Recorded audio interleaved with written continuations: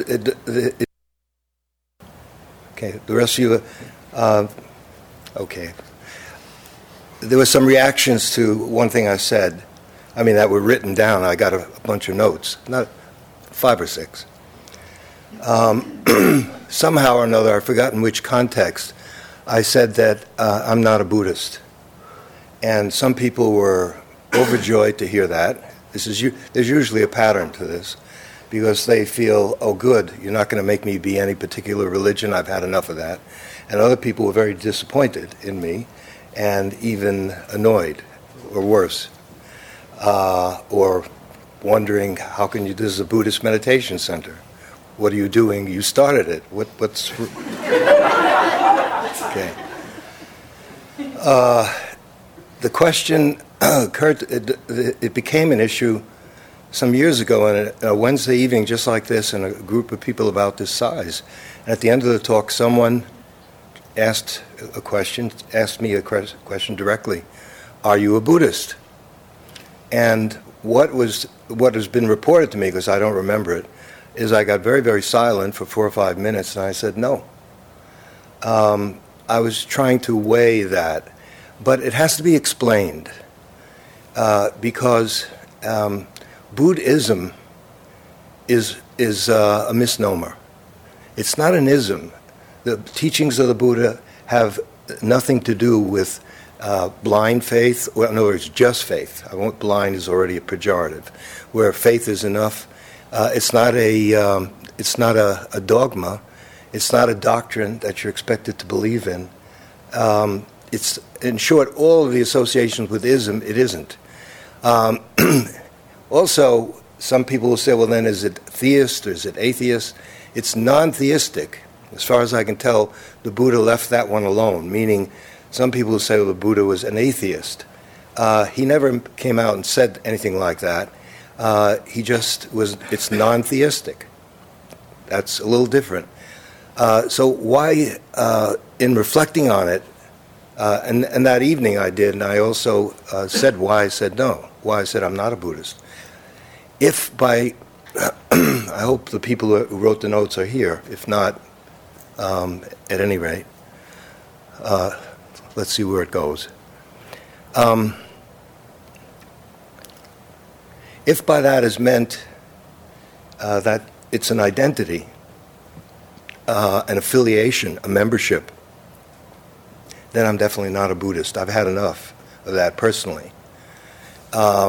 Having come from an Orthodox Jewish background, 14 generations of rabbis, grandfather who was a rabbi, quit, became a Marxist, quit that, said that was worse. And I inherited all of that. It's a kind of confusion to some degree. So it isn't an affiliation for me. And in terms of why you're here, or some of you I gather may be new, everyone's welcome here.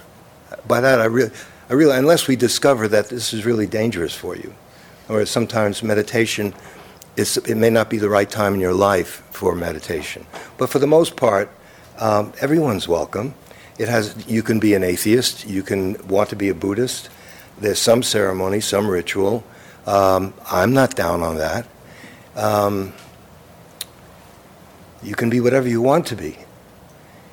The key is that, here's an example. When the decision was made to attack Iraq, to bomb Iraq the second time, there were some people in the community who agreed with it. Most people, you can predict, didn't agree with it. Right? It's obvious.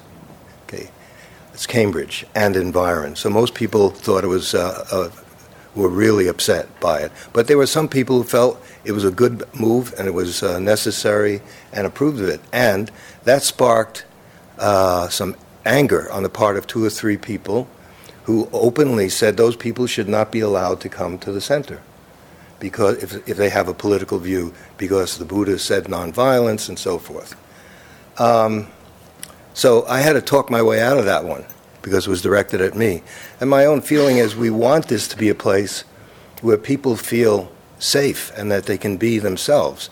And if you have a deep religious faith, including, as some of you know, you can be devout in Catholicism or Hinduism or Judaism or Islam or whatever it is, that's really not going to get in the way necessarily unless you put it in the way.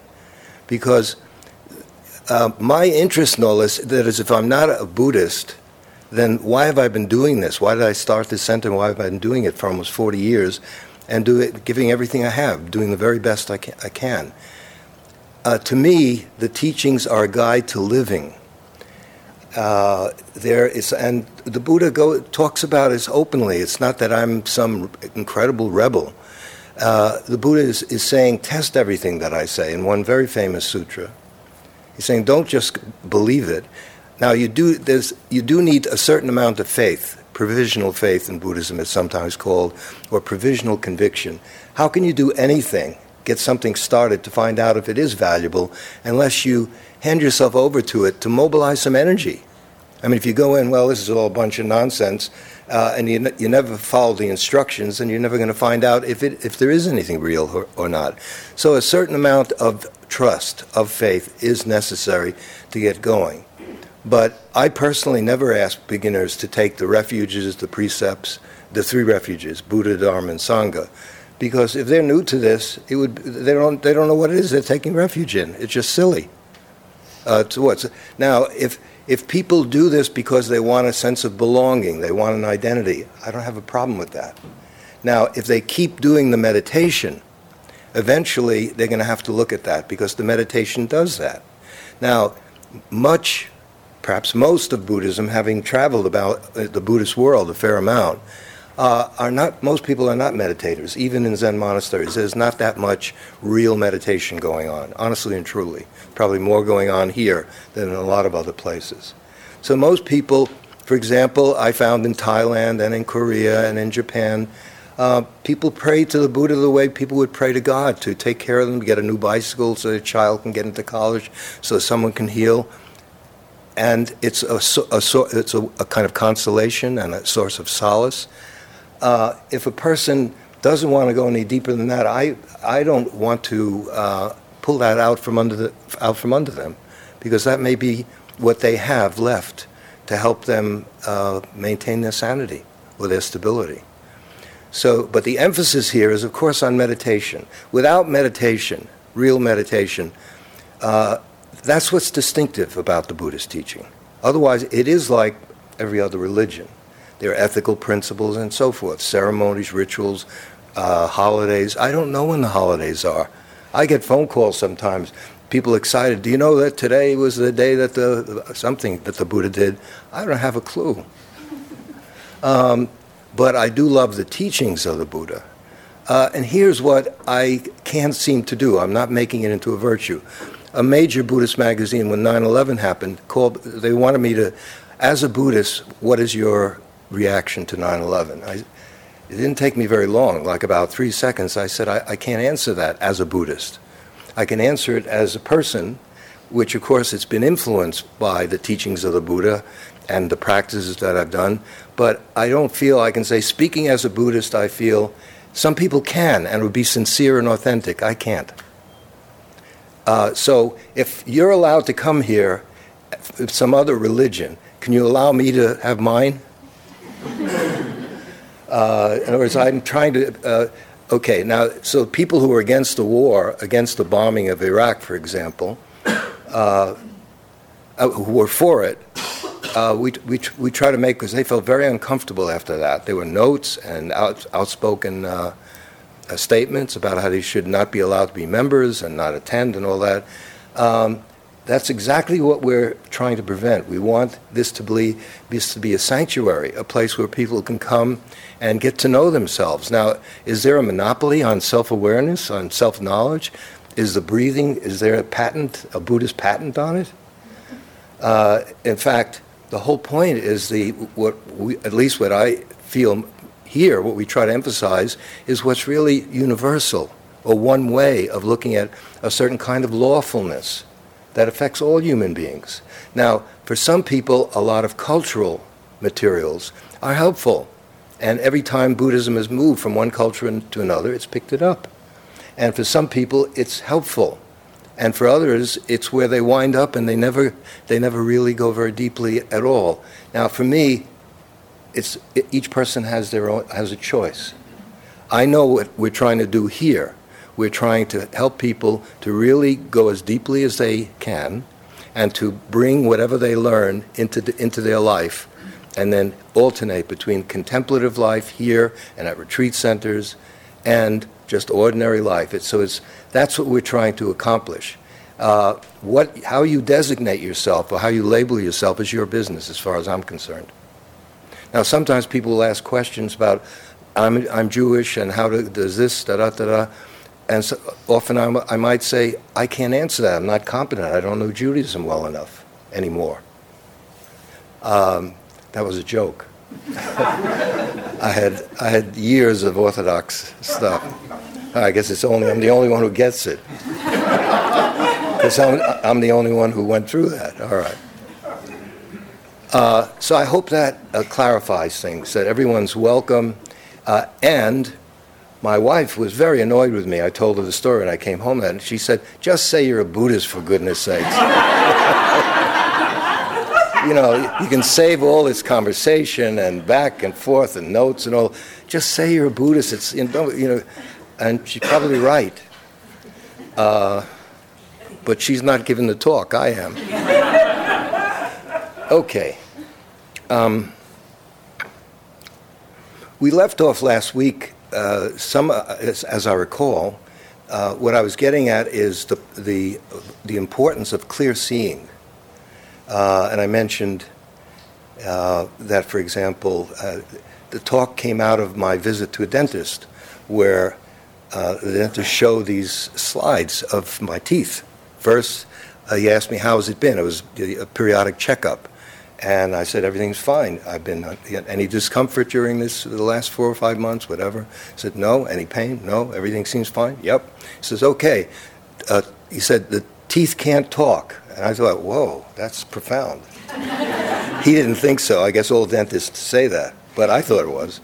But then he put these on, and he looked at it.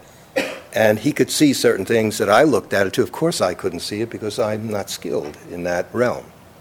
But so that now there are powerful tools that are helping people to learn certain things, to magnify, to maximize the ability to see clearly. Electronic telescopes, microscopes, all kinds of tests that can be done that enable us to see into the body and to discover things that perhaps we couldn't see before.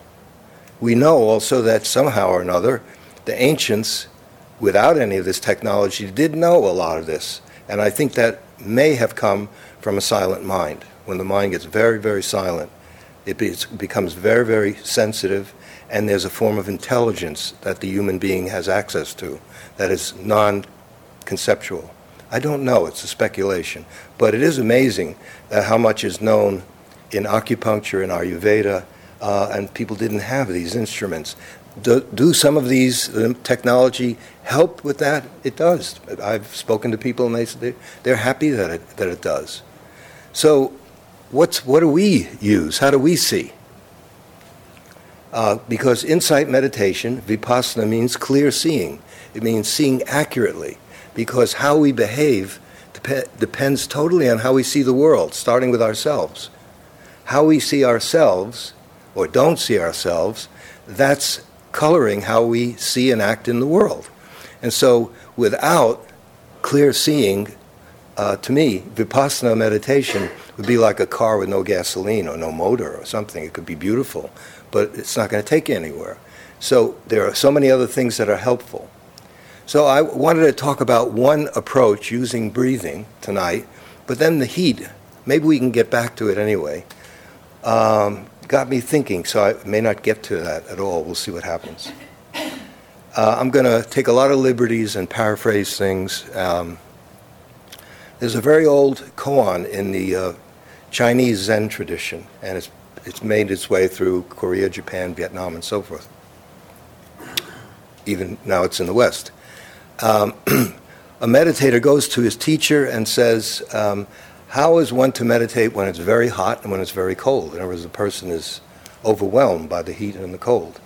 And the teacher says there are a number of versions of this, and those of you who are very scholarly, please don't hold me to, well, where does it say that? Because I don't remember. But so the teacher says, kill hot, kill cold.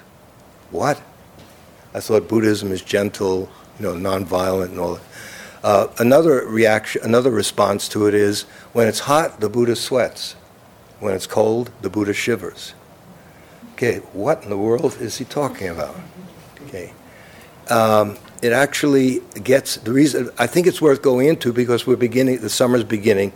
Look, people were complaining about how cold it was. Now we're going to have to hear just my block, one little a tiny slice of reality. Cold enough for you? Now it's going to be hot enough for you? The small talk that neighbors have to survive each other's passing on the street. And to appear as if we're human and friendly and kind. Well, we finally got it. It's the perfect day. Right, until the temperature changes a few degrees, and then we'll be whining and complaining again. So I think this might be very practical with the summer coming upon us. I hope so. And I'm going to try to link this to breath awareness. What in the world does that mean? Kill hot, kill cold. The kill is to kill the concept hot, the concept cold. If you make hot, you have hot. If you make cold, you have cold. Now, what it's getting at is there's a truth. There is let's say there's a certain temperature. Tonight is a perfect example. And see if you can go back, or maybe it's even at work right now. There's the fact that it's a certain temperature, certain humidity, a certain level of discomfort. That's factual. No one's saying that you're imagining it. On top of that, the mind makes up a story about it. It makes hot, okay, and whatever that means to you. So then, whatever the actual degrees may be, and I don't know let's say it's 98 or whatever, if the mind goes in there and gets going, unexamined, it has complete license, it's shameless, and it could turn this into a sauna bath for you. Internally, it isn't really, it's just what it is. So kill hot, kill cold is kill, because the idea, if we can't separate the difference between bodily life, and this is central in Vipassana meditation, and what the mind makes up about bodily life. So the Buddha talks about when he talks about being mindful of the body, kayanupassana, one translation, which is a bit awkward, the body in the body. I think a better one is the body in and of itself. That means the raw, naked sensations that bodies have before. It's not a concept. It's not an idea. It's just. Whew. So the second meaning is when it's hot, the Buddha sweats. When it's cold, the Buddha shivers. What else is he going to do? I mean, the Buddha's human, just like everyone else. He makes it clear he is. Now, maybe we turn him into something beyond that, but at least on a bodily level, there's no question that if it's hot, you sweat, and if it's cold, you shiver. So that means, literally, that's all you do. Okay.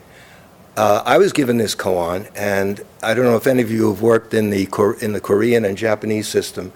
I wish I could get away with it here, but it wouldn't work here. You come in and you're supposed to answer the koan. If you get it, great. Then the teacher says something nice and you leave and you feel really good. But most of the time you don't get it, like 99% of the time. And the teachers, this is the part I couldn't get away with in America, certainly, just rings the bell, out. Right? Complaints, probably a lawsuit, something would go wrong. So I was coming in for interviews again, and some of these retreats you have 3 or 4 interviews, and again on this koan. And the bell was ringing. Finally, one day, and it was during the summer, I came in with a handkerchief. I just dried my brow, I smiled, and I bowed, and I walked out. And the teacher said, "Perfect." That's it. In other words, it's not complicated. But it's pointing to a kind of insight. One kind of insight meditation, is insight into the difference between the mind and the body. The mind and body are closely interrelated. There's no question about that. That's obvious. But they're also distinguishable. And so what's happening to the body is what's happening to the body.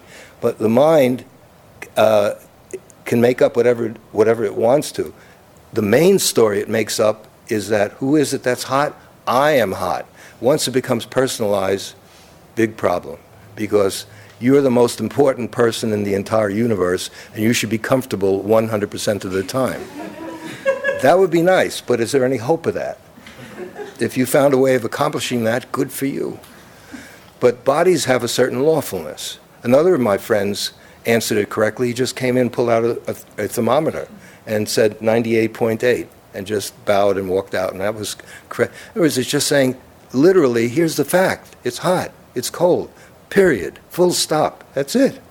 So there isn't extra suffering. There isn't torment, which when there's no insight into the difference between mind and body, we turn it into much more than it needs to be. So this summer, put it to a test.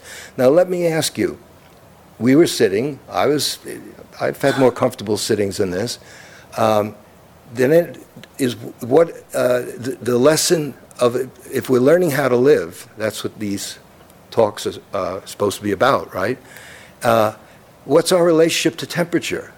Because learning how to live has everything to do with relationship to nature, relationship to temperature, relationship to money, relationship to property, relationship to people, of course, relationship to your own mind, relationship to your emotions. Life is relationship in movement. And some of us learn, this is designed to give us the equipment to learn as we live. As we live out our life, some of us learn, and we make an enormous number of mistakes. If you're alive, you've made mistakes already. Some of them may be very serious, but a lot of them are not. The difference I've found between people is that some people are very motivated to learn from their mistakes, and some are not. Or some see the mistakes, and they just don't have the energy to correct them, or the will. So,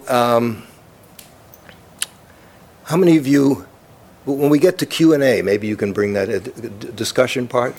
Maybe if it happened that you saw what your mind was doing, maybe bring it up.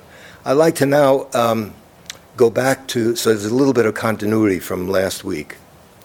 So if people have electronic telescopes and microscopes and all kinds of other equipment that amplifies our capacity to see clearly and accurately, and that's an asset, tremendous asset, in helping to understand the lawfulness of life. One of the meanings of Dharma is the natural law.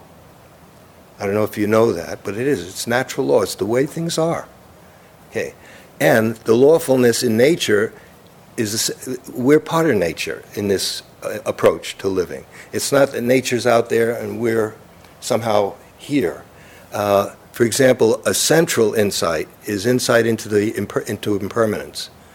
Everything that appears, everything that emerges will disappear. Everything. That's true whether you look at mountains or rivers or whole countries, or you look at your own mind or your own body. It's a law. It's just lawful. It's not particularly Buddhist. The Buddha used it as an aid to getting free by seeing it. Everyone knew that everything's impermanent. How could you not know that?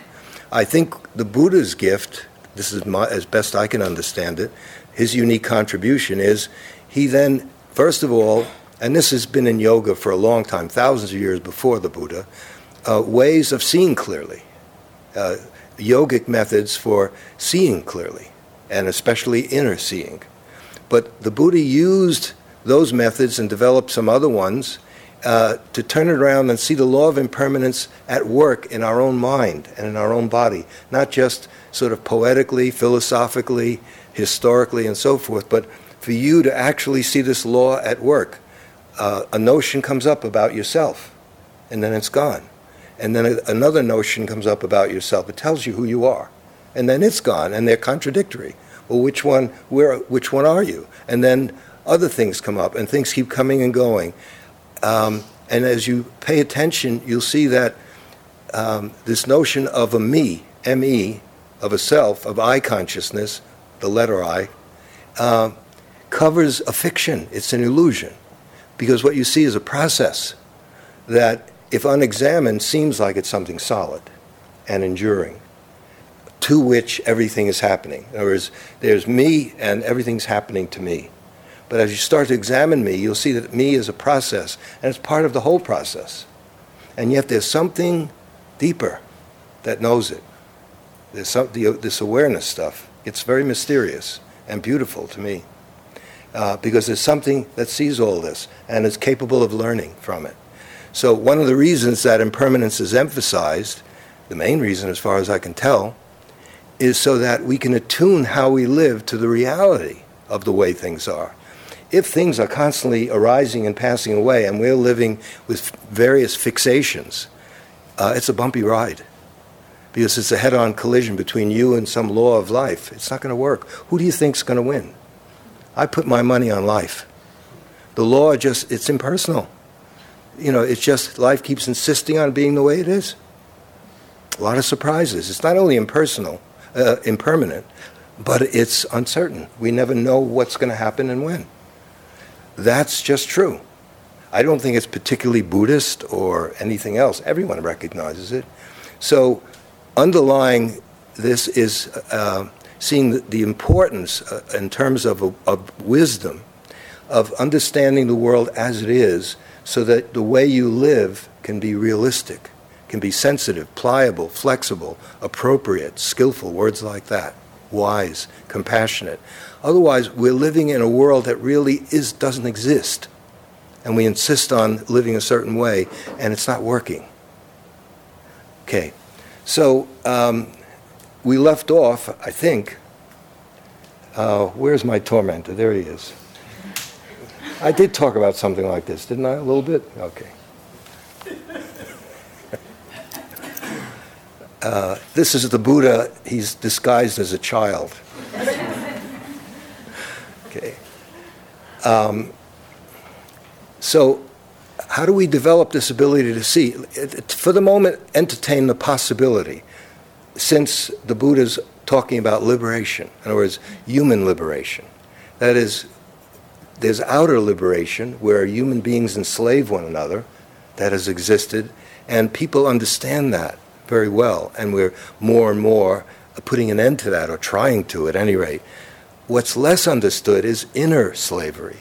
That is, you can be outwardly free and inwardly enslaved. Enslaved to your own thought patterns, your own emotional fixations, your own conditionings that repeat themselves over and over and over again in ways that are not skillful in Buddhist language. That is, they produce suffering. And from a point of view of wisdom, if we can only see that clearly and unlearn it, then the suffering goes away. It's like seeing a disease and seeing what causes it. And the root is the cause. If we can take care of the cause, then the disease is not a problem. So that's one of the reasons for seeing impermanence. Now, let's say all of you agree that everything is impermanent. Fine. That in itself is just the beginnings. You might say it's obvious, and maybe you agree with everything I just said. Maybe, I never thought about that. It's even internally, everything is changing. It's not just mountains and oceans and all. My mind is changing all the time. I've already had 500 or 600 different attitudes all day long. Should I come to see him? I said, no, it's too hot. Yeah, but maybe I'm going to. But then if I go there, it's that party. I don't want to go there. It's just, they're going to just talk about the good old day. No, I think I'll go to CIMC. Maybe I'll meet someone there. No, it's always quiet. How can you meet anyone there? Okay. So the mind has been at work all day long. Then we get here, and on top of that, it's hot. But notice now, it's not as hot, is it? Is it a little more pleasant? I guess things change. Do you feel a little bit better? Right. Now what happens if the air conditioning breaks down again? Then we're going to start in with the moaning and the whining, and we're going to have to put you to work again, and you'll miss all these incredibly profound thoughts because you're trying to fix the air conditioning. That's not what you came here for. Okay. So learning how, as you start to pay attention, for example, just to see an in-breath arise and pass away. An out-breath, arise and pass away. Just to see sensations in the body, arise and pass away, arise and pass away. Just to see certain moods, let's say fear, certain emotional states. When the fear comes, it's as if it's solid, it's powerful. We feel overwhelmed. It feels as if it's going to be there forever, and we're helpless. It'll never go away, but it's not true. If the awareness, the ability to see clearly and accurately, is stable and can stay with it, what it sees is that what we call fear is an energy, a form of energy, not the word F-E-A-R, and that energy operates, comes from somewhere, down in consciousness, operates, and then it starts to thin out and fade away, and suddenly it's gone. And then there's a relief. And then we feel good. And then the relief is broken by some other mood, which may make us feel not so good or make us feel good. So, but as we start to, let's just limit it to fear. If you see the impermanent nature of fear, which in Buddhist language is quite related to seeing its emptiness. Sometimes people get very confused by hearing everything's impermanent and empty. It doesn't mean that it doesn't exist, but it's an empty of inherent existence. It exists. It's there in that moment. But we impute a solidity to it that it doesn't have. And we absorb it as me. This is my fear. This is happening to me. Once you make this is happening to me, big trouble. But if we can see it as nature, fear is just like a thunderstorm. It comes, lightning, a lot of sound, and then it starts to fade away, and then it's gone, and then there's something else, and then there's something else, and then there's something else. If we see fear and start to see that its nature is impermanent and empty, in the sense that I just hinted at, our relationship to it changes. It no longer has as much authority over us, as much power over us.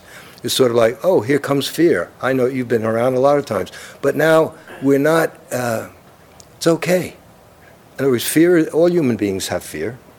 And we realize here comes fear. And that's a mind state. That's all it knows how to do is to be frightened. It has no sense of humor. It has no political view. It may have a political view. But it just knows fear. Oh, and then it's gone. And then a lot of doubting people. Doubting is very big in Cambridge because as you get more educated, you start becoming more skeptical and you see through everything. You know, that's nonsense. That's nonsense. That's bullshit. It's baloney. You know, and okay, as you start to, and then you start doubting yourself. I can't do this meditation stuff.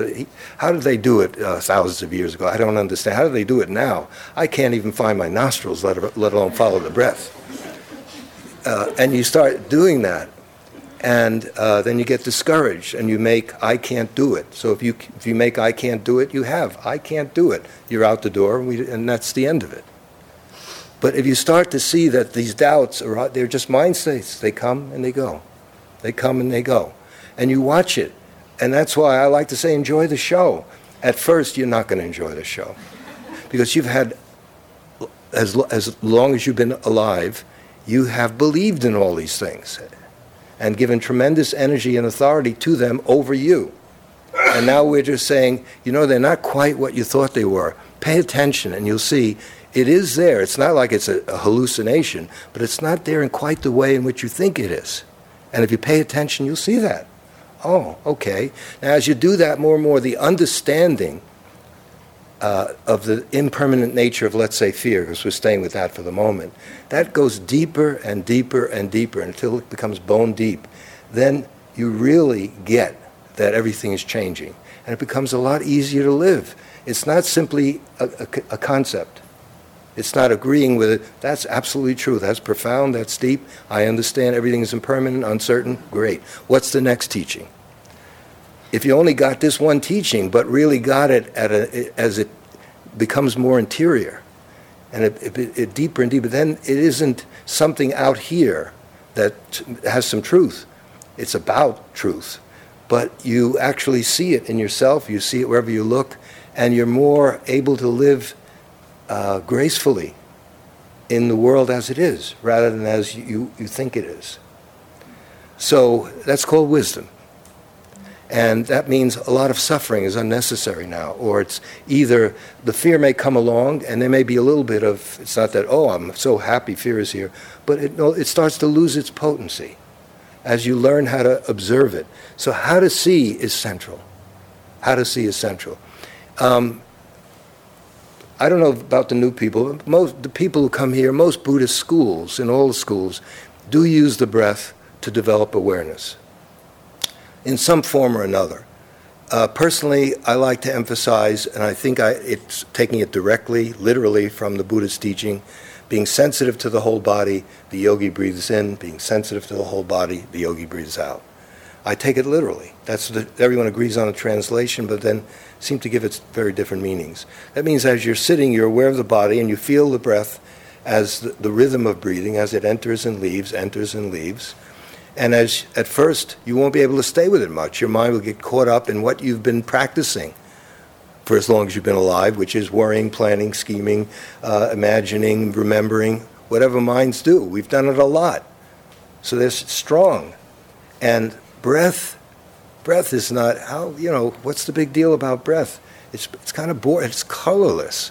At least like torment, that's great. It's like there's some drama in it. Or self-pity.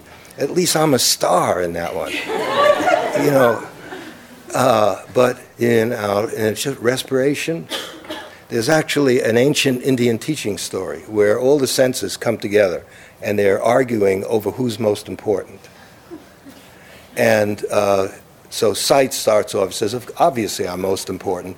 And they say, no, you're not. And then so sight shuts down. And everyone realizes, oh, we can't see. But then hearing says, yeah, but I can hear. And then smell says, but I can smell, and so forth. And then sight comes back. Then hearing shuts down. And you say, oh my goodness, I can't hear. Yeah, but I can see, I can talk. And they go through all the senses like this. And poor breath is sort of like unassuming and shy in the background. And it says, what about me? And he says, oh, come on, get out of here, breath. There's nothing, So all the senses they're at each other, trying to decide who's most important. And then breath says, okay, I'm going to shut down. And then suddenly all of them start to collapse and fall apart. Please come back. Please come, because we can't do what we do unless you come back. We need you. Okay, I'll come back. So don't underestimate the breath, because if you do, you're underestimating being alive. All of us right now are breathing. Did you know that? Another way of putting that is, did you know that you're alive right now? I know the heat may mitigate that profound perception, but each one of us is alive. And if you do a lot of breath awareness, in, out, even that can become deadening. It can become mechanical. In, out, in, out, in, out. And you get a little calm. That's nice. So you have to we're learning how to keep the mind fresh. As you do more and more of breath awareness, a number of things happen. First of all, in this approach, we allow the breath to assume whatever qualities it does. Whereas we're not controlling it. We're not directing it. So already we're beginning to learn a skill. The art of non-intervention, of not trying to fix anything, of not trying to change anything, lengthen it, shorten it, make it better, make it lead to something really valuable. Can we learn to leave things alone, at least sometimes, and just develop pure observation? Just watch respiration as it goes to work, as we experience the breath happening. And of course, we're pulled away again and again. And if you don't give up, little by little, like any other skill, everyone in this room can learn it. You learn it if you stick with it. And as you learn how to do it and you become more absorbed in the breathing, it turns out that not just in that story, but in your story, you'll find out that the breath is far more interesting than you ever thought it was. Because it brings with it, the breath is in a unique place. It conditions the mind and it conditions the body. Now, the yogis all knew that, and but they've used a lot of breathing where you control the breath. You hold it, different ratios, and so forth. That's very useful practice too. But here, the emphasis is on awareness, mindfulness, whatever language you like.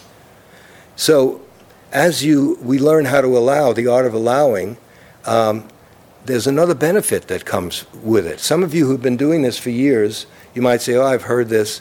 If that's happening, see if you can listen in a fresh way. Because when we learn how to allow the breath to just assume its own nature, rather than in some approaches people try to fix the breath. If it's unpleasant, make it pleasant. There are ways of modifying it. So, because if it is pleasant, it'll be easier to be aware of course. But in this approach, which I personally favor, I'm not saying it is the way, it is a way, it's the way that I favor, and I'm not alone here.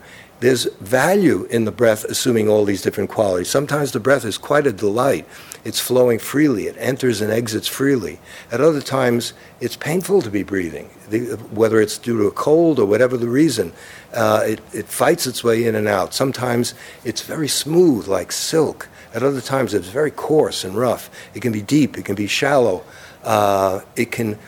when you get sensitive to the breathing, you'll feel it touching parts of the body, sometimes even pushing against an organ and helping you feel a tenderness that the organ had, and the breath helps you feel that.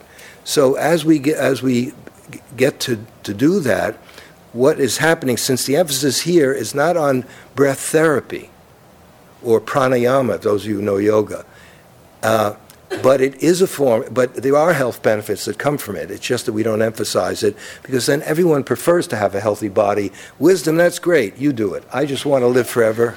I want to have a nice butt and nice thighs. And so I can fit into those nice leotards that I just bought and that I don't fit into yet, but I will soon. And this is about wisdom and compassion. Who cares about wisdom and compassion? If I could levitate, this place we would outgrow it. We'd have to buy a stadium. Supposing you came here and I said, here's some of the fruit of Vipassana meditation. And I started to raise up. Next week, or Saturday when I lead the retreat, people would be fighting to get in here, storming. The people would get killed in the mad rush, because we think that's something fantastic. As you know, I can't do it. But if someone is kind and wise, and this practice enhances that, it's not that commercially viable. Yeah, he's a nice guy. Okay, what else? Do you see what I'm getting at? Okay, now, if you don't see the beauty of wisdom, you won't last on this practice. So the first aspect of training is something called shamatha. We use the breath as an exclusive object of attention. It's not an object, really, it's a process. And we come back to the breath again and again. As we improve our ability to be with the breath, also what's happening is we're not feeding all the different mind states that the mind goes through in a typical day, which is an enormous squandering of energy, which we may not realize. That is, all day long, if you don't know your mind, because we're so busy doing things, the mind is endlessly dipping into the past, reliving it, making up the future, horrible future, wonderful future, speculating about this, hoping about that, aspiring that, putting this person down, putting that one up, looking forward to dinner, looking forward to the summer vacation, being averse to this. And much of it is to no avail. It's not that it's useful. Repeating itself over and over, deep trenches in the brain from the same repeated ideas since childhood, again and again. I want people to love me. They don't love me. I want people to love me. They don't love. Okay. As you start to just enter that rhythm of the breathing, and we're not into wisdom per se yet, but of course wisdom comes with it anyway. As we enter into that, as more and more the energy goes into just simply sitting and breathing, in addition to a certain peace that comes and a joy, it does, it's lawful. I'm not calling it anything mystical or anything like that. It's lawful, it happens. One of the main reasons it happens is, as we become absorbed in this, we're withdrawing energy from all these different unexamined mind states that plague us throughout the day. And one of the things you start to see is how much energy is squandered by the mind being unexamined. Start paying attention to your mind. If you keep doing Vipassana, that's a central part of Vipassana, is seeing directly into the mind. Cittanupassana. In other words, you can learn, just as you can learn to be aware of the breath, you can learn to become aware of thoughts, of emotions, of moods, of silence, anything. They're just more subtle, more difficult. So some of the hindrances, some of the afflictions, they start losing their potency simply because we're not watering those plants. Instead, we're watering being calm and peaceful. And once you start to really taste it, then you don't need sideshow barkers like me to tell you about it, because you know for yourself that it's a valuable human activity. Okay, so that's shamatha. I have about 3 minutes for wisdom, but you probably were not interested in it anyway, so it's good enough. No, I take that back. Excuse me. That was bad. It's the heat. These days, what I hear is when people are off, it's the heat, or I have a chemical imbalance, or what's the other one? What? What? It's the menopause. Okay, but but that one may be true. But it's a side effect of my pharmaceutical. You mean the fact that you just killed 17 people who you didn't even know? Yeah, it wasn't me. It was like there's this drug that I take for high blood pressure. It has these side effects. You might become a serial killer. So check with your physician. Okay. So I don't want to blame the heat. Where am I? Wisdom. Good. It's in short supply. Okay. So that now, let's say the mind as an instrument for the moment, let's say comparable to a microscope, a telescope, and all the magnificent technology that can see into the body now, and that can examine gums and teeth and be tremendously helpful to a dentist and so forth, sometimes saving lives. So we're developing, it's an odd process because we're the observer, we're also what's being observed. It's a totally inside job. In other words, the same mind is developing the ability to see itself by using, let's say in this case, one method. There are others. I'm just using one. Breathing. In, out, in, out. And as that starts to develop, you'll find, as many of you I know have, that the mind is much more clear. It's much more settled. It's much more stable. It's much more fit to now look at when we enter into work, family life, student life. What's your life like? You're a student still, right? You're not in medical school yet, are you?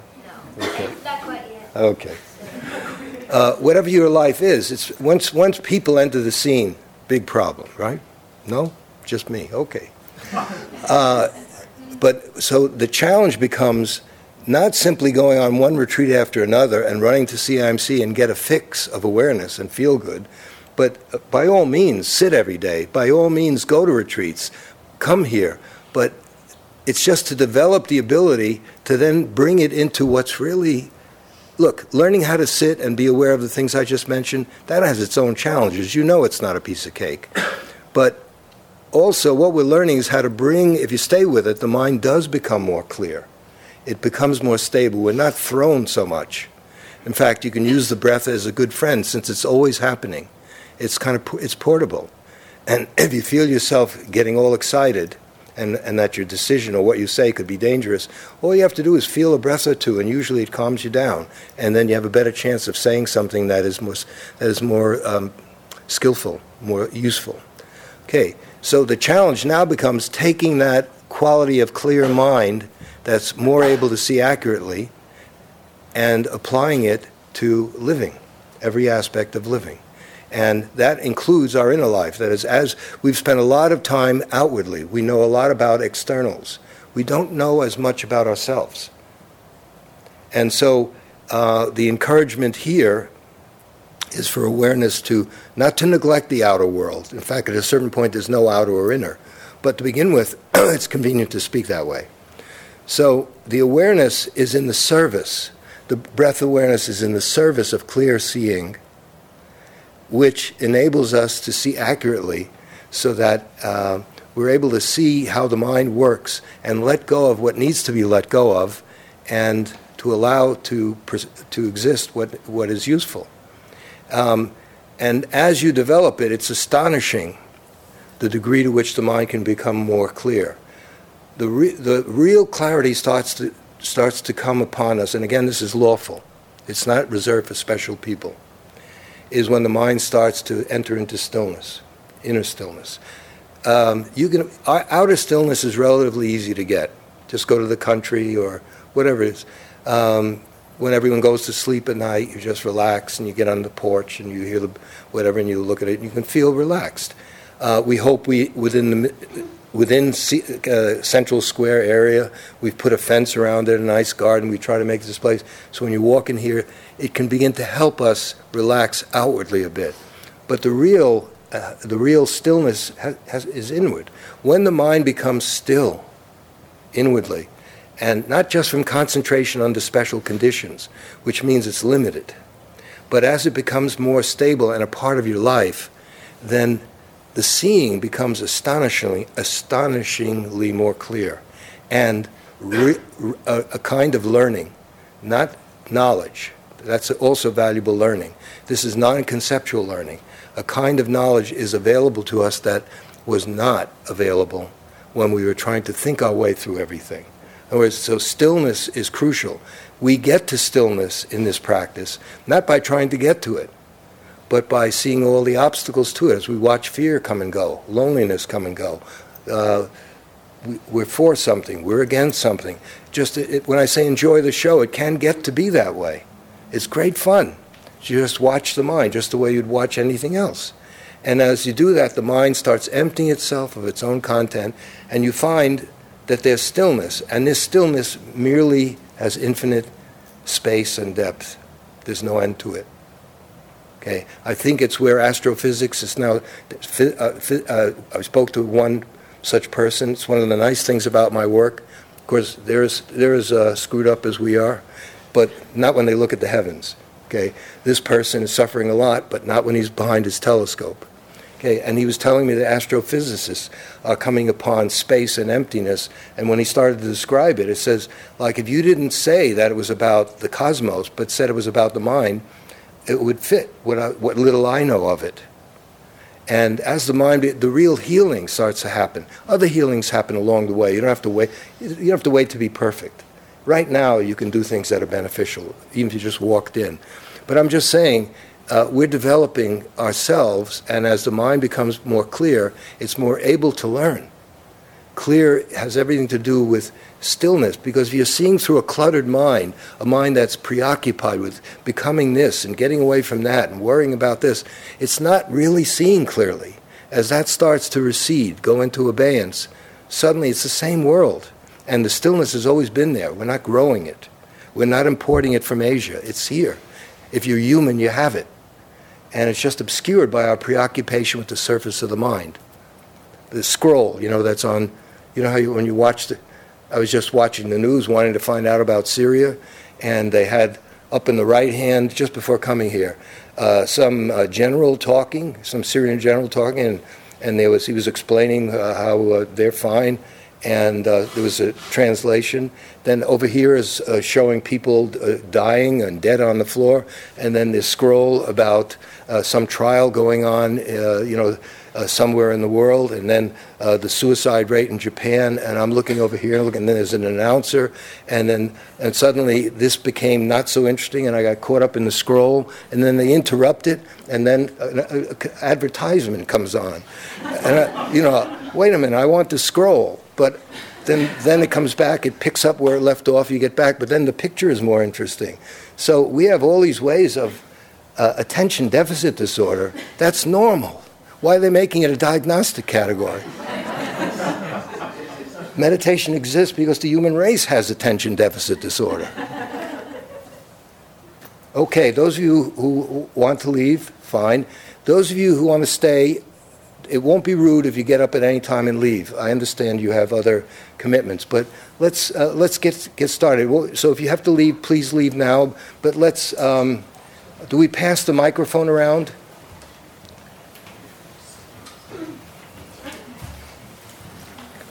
Okay, what can we talk over together?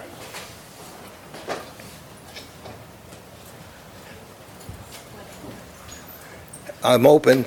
Anyone have any reflections on their experience of the temperature before the talk, but any question? Yes, please. So you're going to have to speak up until you get the mic. Oh, it's okay. It's an imperfect world. Go ahead. Okay. So I'm in a graduate program which involves lots of emotional ups and downs, and lots of emotional ups and downs. Yeah, of course. So like fear and doubt, and most of the time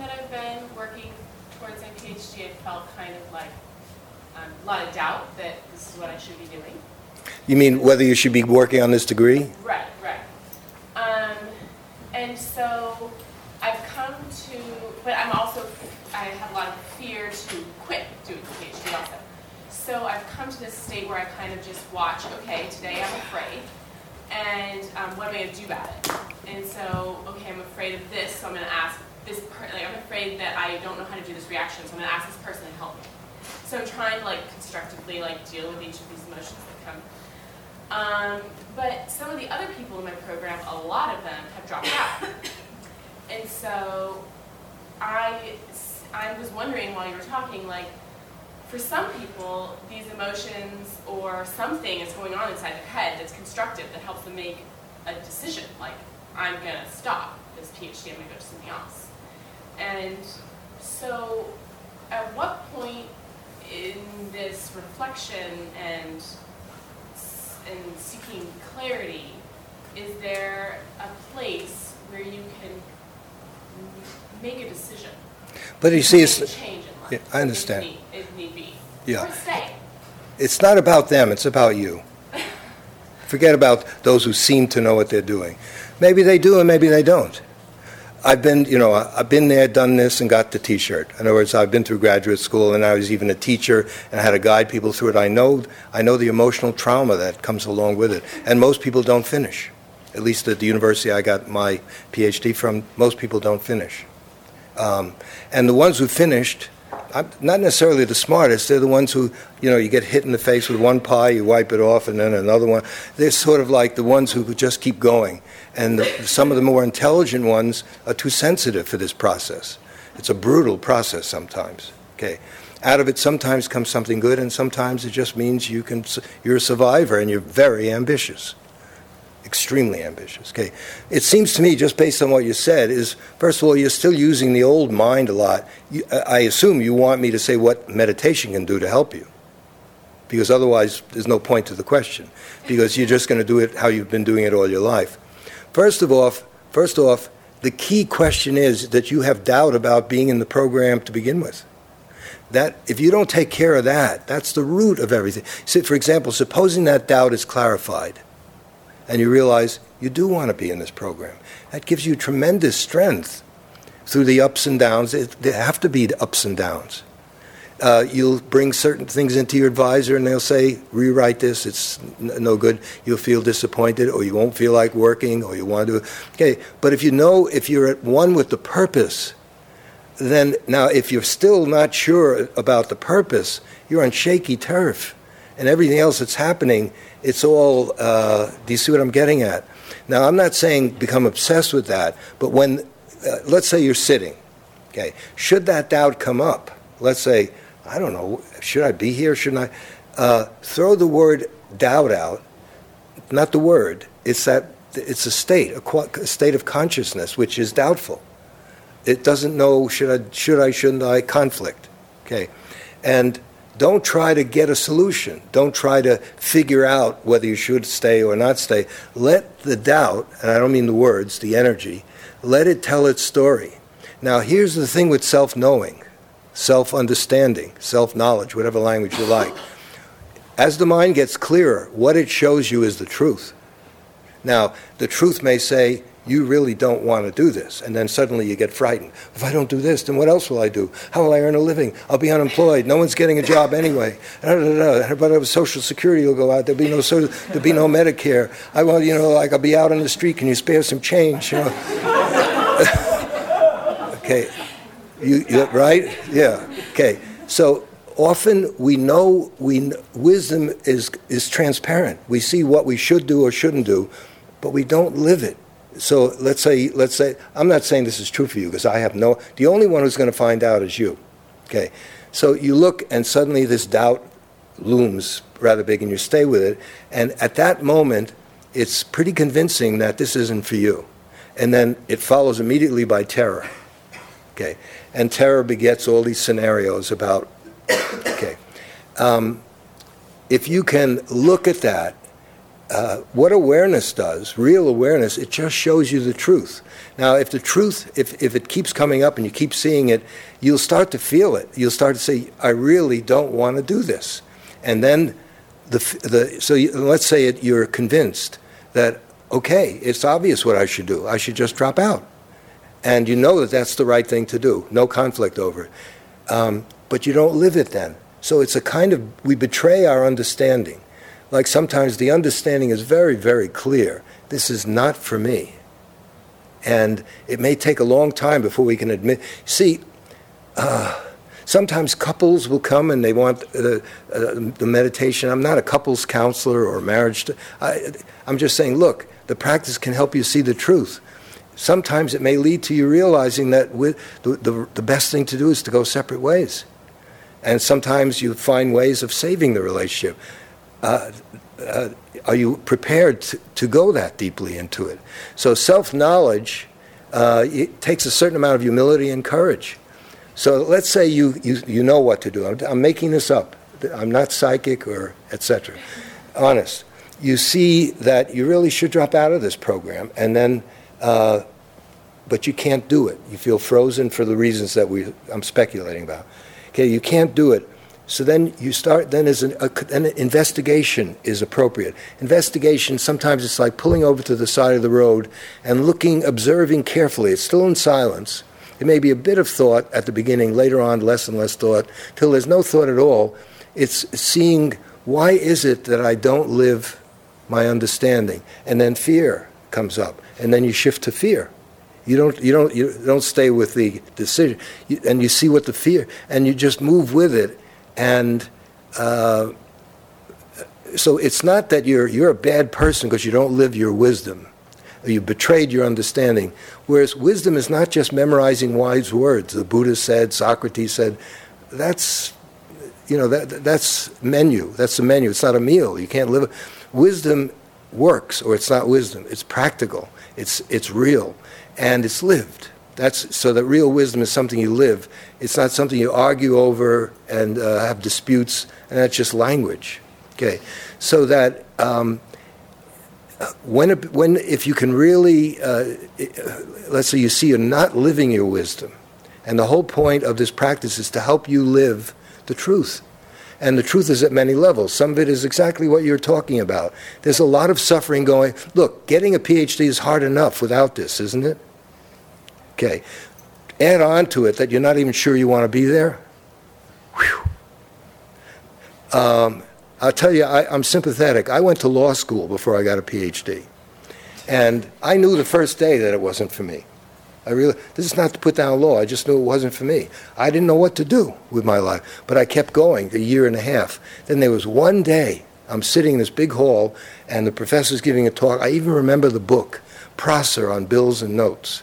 And it was an issue of a Swiss bank and a New York bank, and the assignee and the assigner. And finally, I was able to live my understanding. I got up. I put the book down. Maybe someone else can have it. I walked out, and this is the University of Chicago, and I went across the street to the Oriental Institute, and I just saw antiquities and, great art from Asia and all that. And now what? Okay, but I knew that wasn't for me. But it took me a year and a half because I was afraid, obviously. Afraid, and well, then what? I don't know what to do. That's what got me made the wrong decision in the first place. When I was also a professor for 10 years, and senior year, people would go crazy. In the undergraduates, many, not everyone, and many would come to office hours and they would say, I don't know what to do, but my parents if I go to medical school, they'll give me a car. And, this is Brandeis University. All right. If I drop out, I'll be homeless, whatever it is. And they'd be worrying. Somehow, by the end of the senior year, more than 90%, oh yeah, they'd come in and say, everything work out? Yep. What is it? I'm going to be a teacher. I'm going to be a social worker. Everything's fine. Oh, good. A very small number could say, I really don't know what to do, and just take a backpack and go through Europe or wherever and just live that way, and to see if something would come their way, and to be patient, so that most people finally settle on something that's practically necessary to earn a living. I'm not being on Mount Olympus. We do have to earn a living, and maybe that's is for you, and it's not perfect. But what is? Do you think I love to hear everything that you ask? You think I just love all your questions? You think I do? I don't. You think a doctor loves every patient that walks in? They still have to do the surgery. And a real doctor does it. Somehow so you don't, at this point, it may be that the ups and downs are getting you to doubt, but that overall it may be you're in the right place. It's just that it's somehow not perfect, or for whatever reason. But you have to find that out by paying attention, and especially that interaction between truth and fear. Fear is one of the reasons it's so important to come to know fear, because fear limits our potential. We humans, we're so limited by fear. Often we don't understand how much we don't do because of fear, how many doors we shut on ourselves. Now, if you conclude, as some people do, I'll give you, this is an example. This person, this is actually true, I don't remember all the details. This person didn't have a good use of English. They had just come to this country. They had just graduated high school here, and they were much older. They had 4 children, a wife and 4 children, and we would have interviews. They'd come to the center, and the person wanted to be a doctor. They were in their late 30s. They had 3 or 4 children. He would have to go to college first. Then he would have to get into medical school. Then he would have to become an intern and a resident, and so forth. Years before, and so we talked about it. At a certain point, I realized, can you see that you're not going to be a doctor? And the person said, I've known that for a while. I said, so why are we hammering away here? You're not going to be a doctor. And he said, oh, thank you. I'm not, am I? I said, it's obvious you're not going to be a doctor. Are you going to be a doctor? No. Okay. I know you would love to be. So sometimes life is that way. We don't get everything we want. It's just so no one does.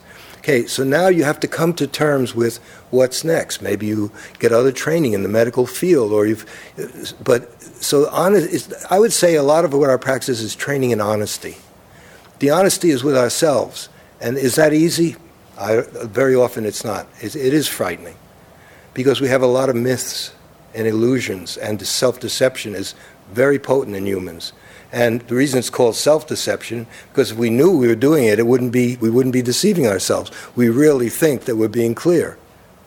So for a year and a half, I suffered through law school. I could have walked out the first day. I knew it wasn't for me. So I don't know what you should do. So I guess I didn't help at all. But so anyone else? Please. Hi. Can one achieve the same kind of stillness that you talk about, the breath, amidst daily life? Sure. Yeah.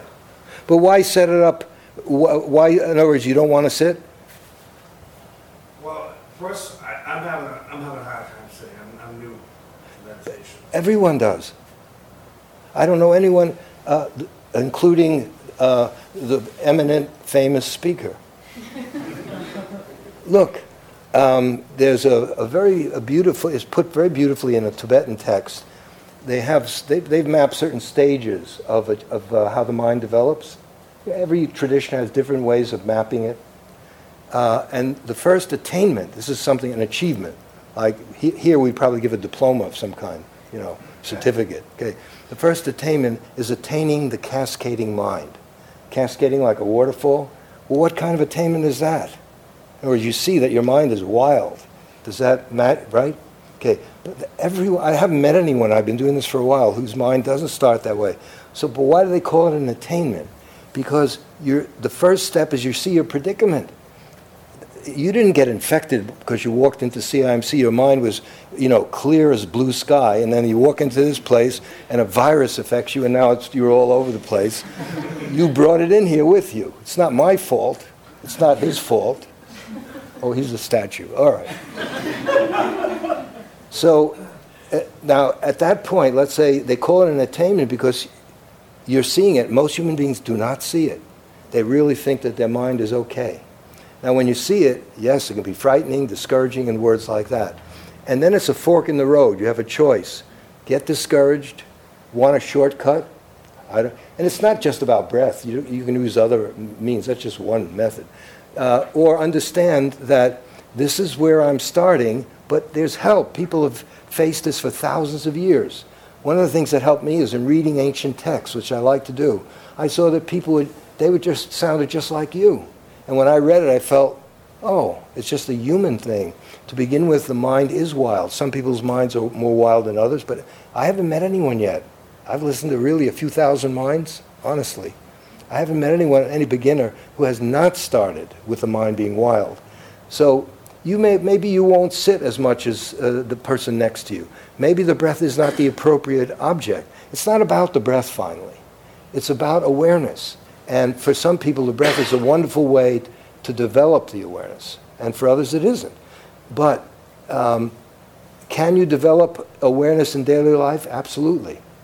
But then you have to set that mainly it's an attitudinal change, where you understand the importance of paying attention to how you actually live. Underline actually. How you actually live. Not how we think we live. Images of ourselves, how our mommy told us to live, how a rabbi or a priest or a mullah or whoever told you how to live. How do you act? And from moment to moment, as you start paying attention, you're developing steadiness and calm. But don't just drop the sitting.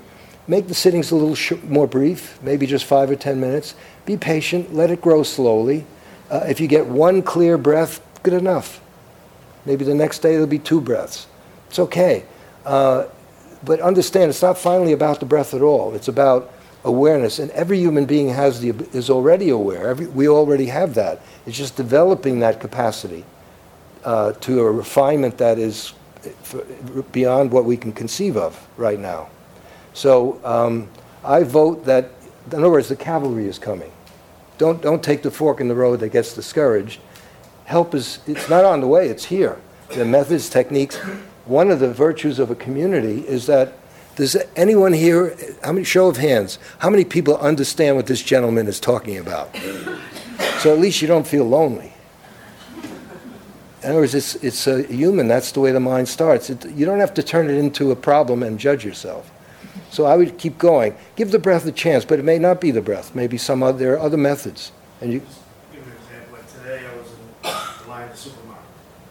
And for some reason I'm constantly focusing on my feet, on the ground. It centers me. right. Like the breath does. So, Okay. And you talk about a particular, I get to the point where I think that I'm as aware as I can be. You know what I mean? I can't get any more aware, and then I just drift off and I totally forget it because I get bored with it. I just think that this is it. Okay. I can't do any more work, do any more awareness. So, but then it's the same thing as with the breath. Don't you say you had a different object? But first of all, everyone's practice is we fall asleep, we wake up. We fall asleep. That's why we call it a practice. Like you practice the piano, da da da da da da da da da da, and little by little you learn the scales and so forth, the musical instrument. So we're learning a new skill. But my question is, so you're attending to the feet. Are you going through the line attending to your feet? Yeah. Now, supposing you give the cashier $20 and they give you 5 cents back, and the thing only costs 7 cents. But I'm with my feet, they're really clear. See,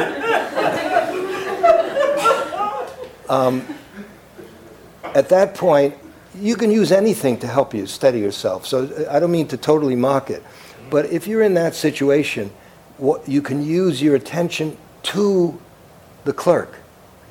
And also when you feel bored, boredom is not an enemy. It's just true. So let's say it felt good, and you say, wow, now I know what they're talking about. I had a bit of awareness. And then it's gone, and then you get bored. But in our practice, everything is welcome. So boredom, fine. Learn how to become aware of boredom. Don't try to squash it or crush it or let it control you by saying, this is boring, I'm just not going to do any more of this. That is what you attend to. So we're learning how to pay attention to ourselves, our inner life, as we attend to the clerk, let's say.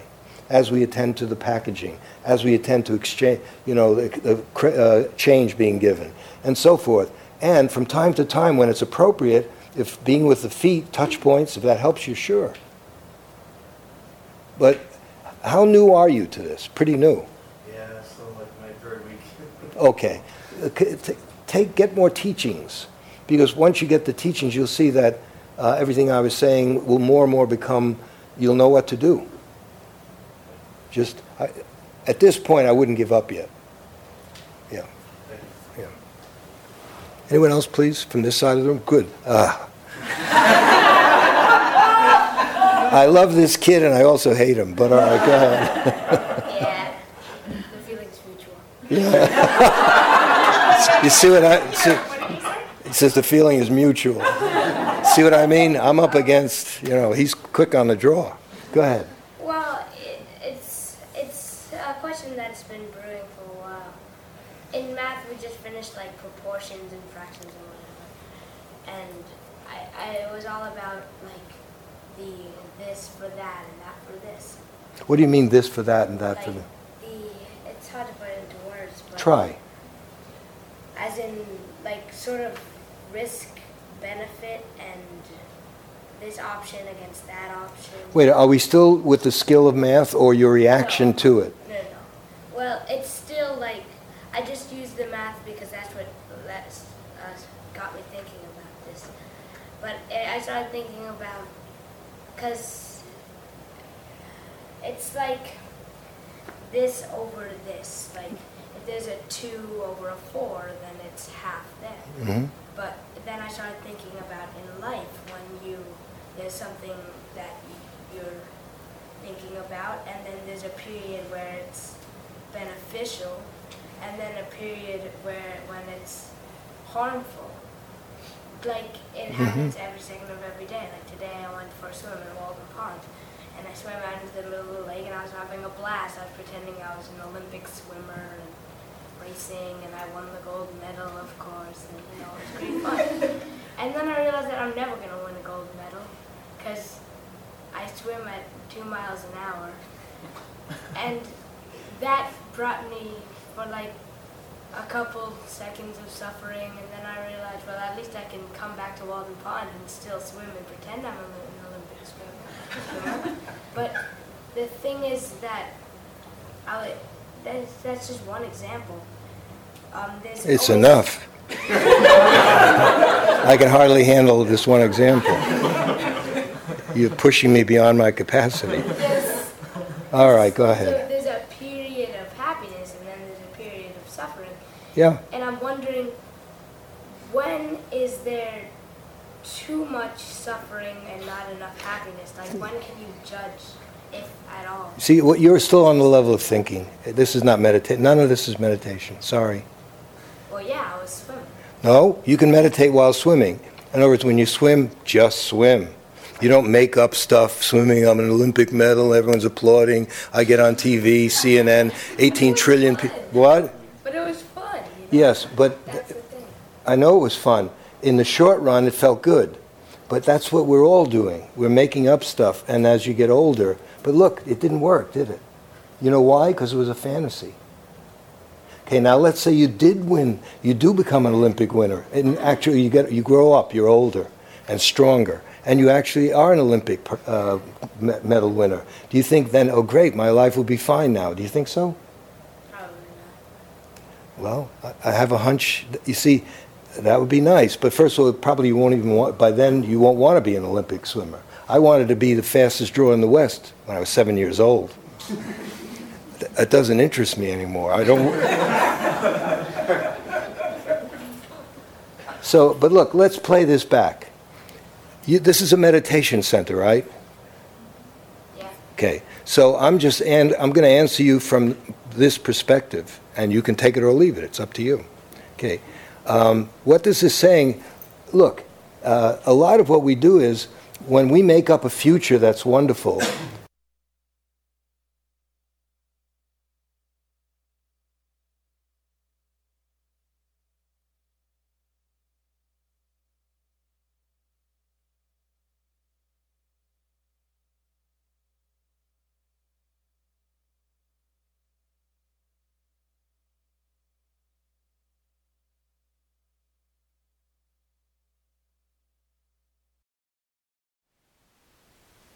Thank you for listening. To learn how you can support the teachers and Dharma Seed, please visit dharmaseed.org/donate.